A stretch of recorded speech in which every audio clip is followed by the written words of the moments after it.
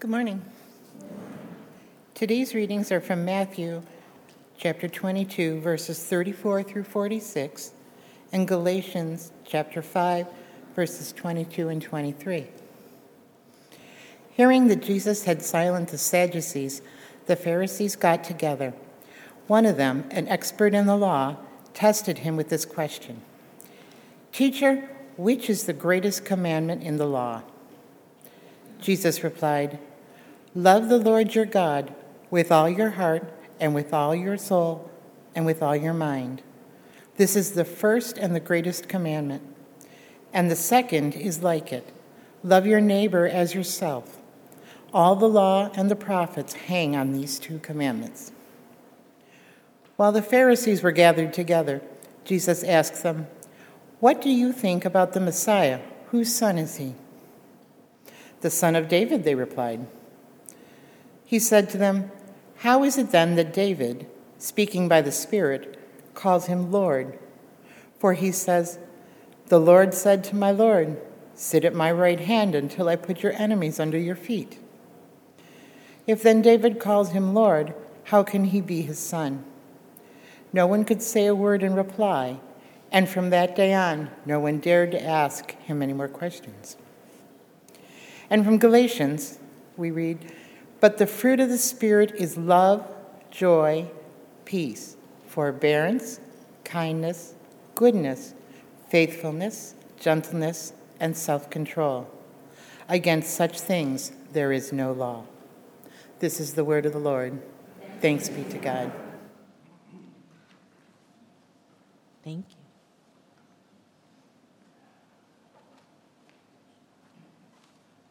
Before we start today, I'd like you to close your eyes for a minute, and I'd like you to take some deep breaths. I'd like you to empty all of the worry, all of those things that occupy our time, and everything that's in our mind, and set them aside for a minute. And just breathe and feel the love of God wrapping around you.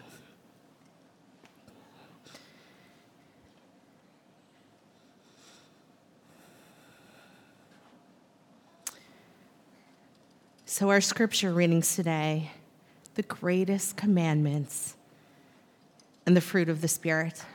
And we preach on these pretty frequently. But I wanted to start today with something that I heard the other day. In 100 years, in the year 2123, none of us will be here. The houses that we spent so much time making perfect and building will have strangers living in them. Our cars that we've spent so much money on will be scrapped and won't be here. We will be nothing but a picture on the wall, the memories, the deeds of what we've done, forgotten just like those ancestors before us. Think about that. Think about how much time we spend on things, making them perfect, that won't be here in 100 years. 95% of those things that occupy our mind, that worry us, won't matter. They're pointless. So maybe if we took time and set some of those aside, we could live a life and change for the better. We could take time to live our lives more inspired by Christ. In a world that's bustling with distraction and complexities, that simplicity of love often eludes us. In Matthew 22, the Pharisees tested Jesus, seeking to entangle him in his words. They asked, "Teacher, which is the greatest commandment in the law?" And Jesus replies, "Love the Lord your God with all your heart, your soul, and your mind. This is the first and greatest commandment. And the second is like it: love your neighbor as yourself." These two commandments summarize the entirety of the law. Jesus reveals that importance of love for God and love for one another. It's not a mere emotion, but it's deliberate and active choice to prioritize God and demonstrate passion towards others. This profound love transcends boundaries, prejudices, and self-interest. Jesus says that the love of God is the greatest of all commandments. Because if you don't love God, those other commandments don't matter. They don't mean anything at all. And we love God through showing love for our neighbors. In the Jewish faith, they have a prayer that they recite at the beginning and the end of the day. And it's called the Shema. And it's Shema Israel Adonai Eloheinu Adonai Echad. And they repeat it in the morning and the afternoon, and they do it covering their eyes. And it says, "Listen, people of Israel, the Lord is our God. The Lord is one. You shall love the Lord your God with all your heart, with all your soul, and with all your strength." That's how they begin and end the day, with that reminder to love God. The love that this prayer speaks to us is love abundant, that overwhelming, sweep you off your feet and knock you over with love kind of love. Because that's the kind of love that God has for us. But we're often too busy with all of those things to notice. This prayer says to notice that you're surrounded by, that you're infused by, that you're kept in life by love of God. God is that beating heart of the universe. It's that pay attention, everlasting type of love. The scriptures reveal the core of our existence, that commandment to love. Love for God and love for our neighbors intertwine as the foundation on which we should build our lives. That loving our neighbors is the second commandment, but it's not a passive suggestion. It's an active, intentional choice that requires us to transcend barriers, extend kindness, compassion, and understanding to all. But in that complexity of our human relationships, it's a commandment that challenges us profoundly. Jesus elevates that principle of love by placing it alongside our love for God. When we genuinely love God, it overflows into how we treat others. It's our actions, our attitudes, our reactions towards our neighbors reflect the depth of that connection with our divine Father. Think about it. Have you ever met someone who was so full of the love of God, of the Holy Spirit, that it radiated out and touched you, and you could feel that love of Christ?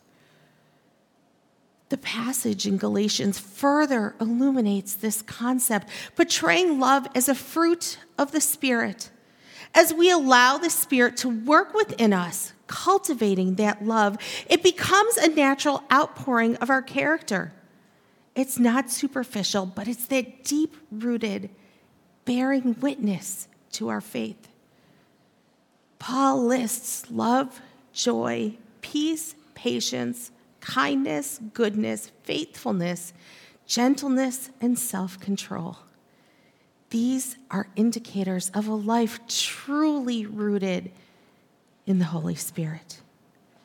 Consider these fruits as virtues that mark the life of a follower of Christ.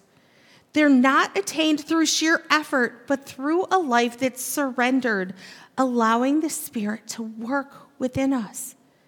They reflect God's character and become evident as we align ourselves with His will. That moment that we accept Christ into our lives, the Holy Spirit surrounds us and enters our heart and our soul to mold and transform us by the fruits of the Spirit into that image of perfection of Christ. And as recipients of the Holy Spirit, we have no choice but to trust and follow. And it's not something that happens in a minute. It's a lifelong pursuit. So I know we can get tied up in what love really is. Defining love is such a tricky thing.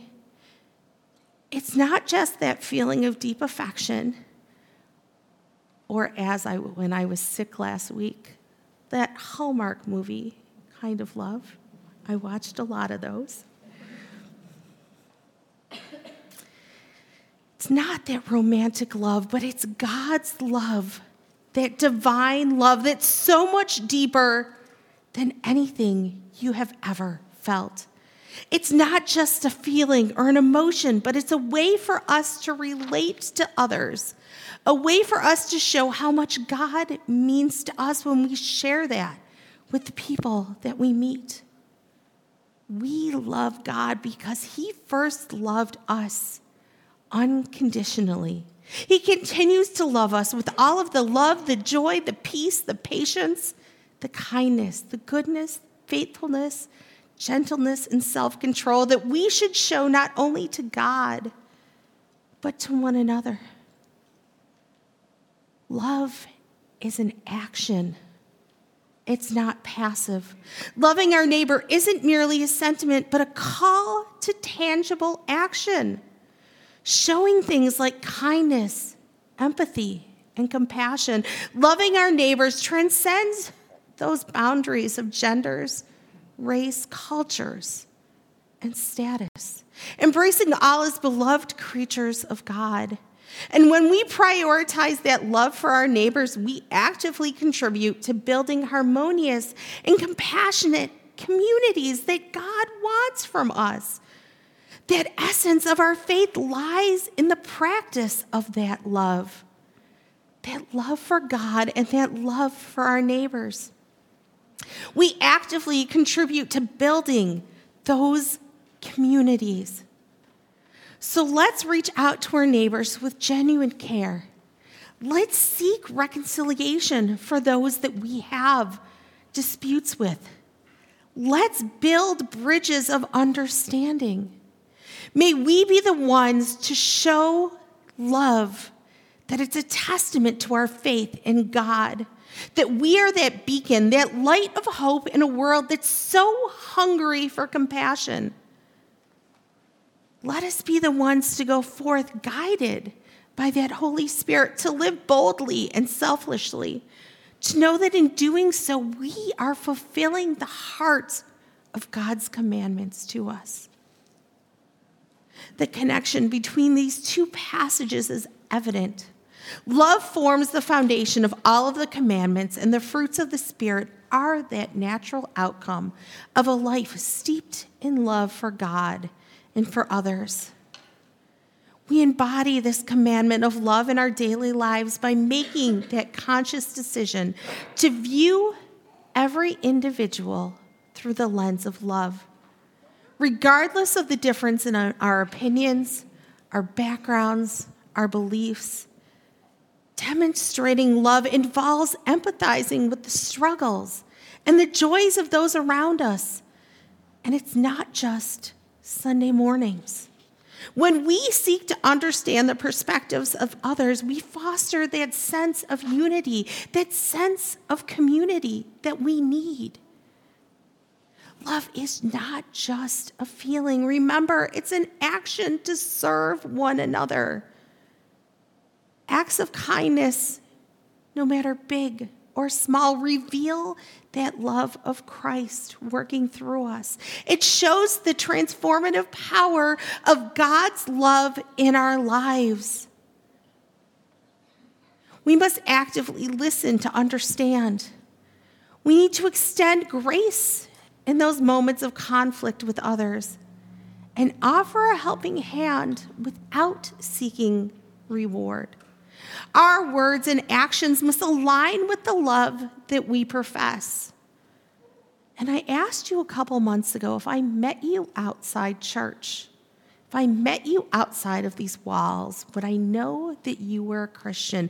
Would I know that by your actions, you were a Christian?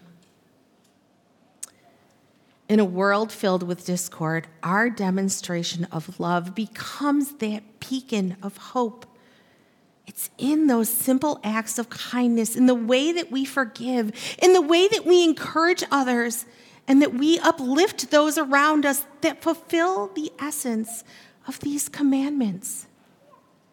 So as we seek to follow Christ, let's take a look at our lives. Let's do some deep self-reflection. Are we living out that love that Jesus spoke of?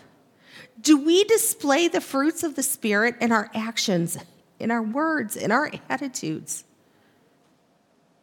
How is that working? A God who loves each of us like we are the only one. Think about that. God loves you like you are the only person in our lives. This is a continuous journey. This labor of love and God's grace supports us each and every step of the way. So as we depart today, let us carry the commandment of love within our hearts. May it be the guide of our interactions. May it shape our choices and radiate us to touch the lives of each person that we encounter. May we shine bright with Christ's love, remembering that loving our neighbor isn't a suggestion. It is our divine calling. May God grant us the strength and the wisdom to embody this love, creating a world where love triumphs over all. We come sometimes unknowingly, needing, craving that love, that coming home, that forgiving and sanctifying grace. It's a yearning we don't recognize or know how to acknowledge at times, but until we do, the table is open and we go and we receive and we know where we live because we live in Christ. We are changed by the acknowledgement. We are changed by Christ's forgiveness. We are changed in our openness to the needs of those around us. Our hunger and thirst are overwhelmed, and sometimes they blind us to the fullness of God's call. But as we navigate our journey of faith, let us commit ourselves to love. Let us commit to wholeheartedly, selflessly, and inclusively love one another. May our love for God overflow with a genuine, tangible love for our neighbors. Let us nurture the fruits of the Spirit within us with love at the forefront so that our lives become that radiant reflection of Christ's love to the world. As we depart, let us go forth each and every day, empowered by the Spirit, to live out the heart of Christ in a world that's so hungering for that love. And I invite you to find a prayer like the Hebrew prayer that you can repeat every morning and every night to remind you of the never-ending, always accepting love of Christ, so that you begin and end every day feeling that love, that care, that compassion, and then step out into the world and reflect it. Let's recommit ourselves to that love. Let's embrace that challenge of embodying the fruits of the Spirit. Let it start with us. Let us be an intentional and loving God with our whole being and extending that love to everyone around us. And as we do so, we'll witness that transformation, both within ourselves and in that world around us. So may the love of God empower us. May the fruits of the Spirit flourish within us, bringing glory to his name. Amen. Please pray with me. Gracious God, we thank you for your love that surpasses all understanding. We ask that you help us to live out this love and bear the fruits of your Spirit in our lives. Guide us each and every day as we seek to follow your greatest commandments, to love you and love others. In Jesus' name we pray. Amen. So we have a couple of reminders for you today. Today is your last day to get pictures taken for the directory. And if you didn't remember, if you don't have your picture taken, and I don't have one, I will be coming to your seats to take a picture of you during service. So make sure that you go back. If you don't have an appointment, it's okay. Just walk back, and we will get your picture taken. Next Sunday is the hanging of the greens, so we hope to see you here so that we can beautify our church for the Advent season. And we are participating this year in the Pendleton Festival of Lights. So if you want to help design that outside, you can see me because we're going to be setting that up next weekend also. So I invite you to go forth and love God with all your heart, with all your soul, with all your mind, and with all your strength. With passion, with prayer, with intelligence. To love your neighbor with forgiveness, with service, with love. And to love yourself with hope, with joy, with peace, and a little bit of grace, because we all need it sometimes. Pastor Scott and all the staff here, and I would wish you a wonderful Thanksgiving, and may you feel Christ's love this week. So go in peace and in Christ's love. Amen.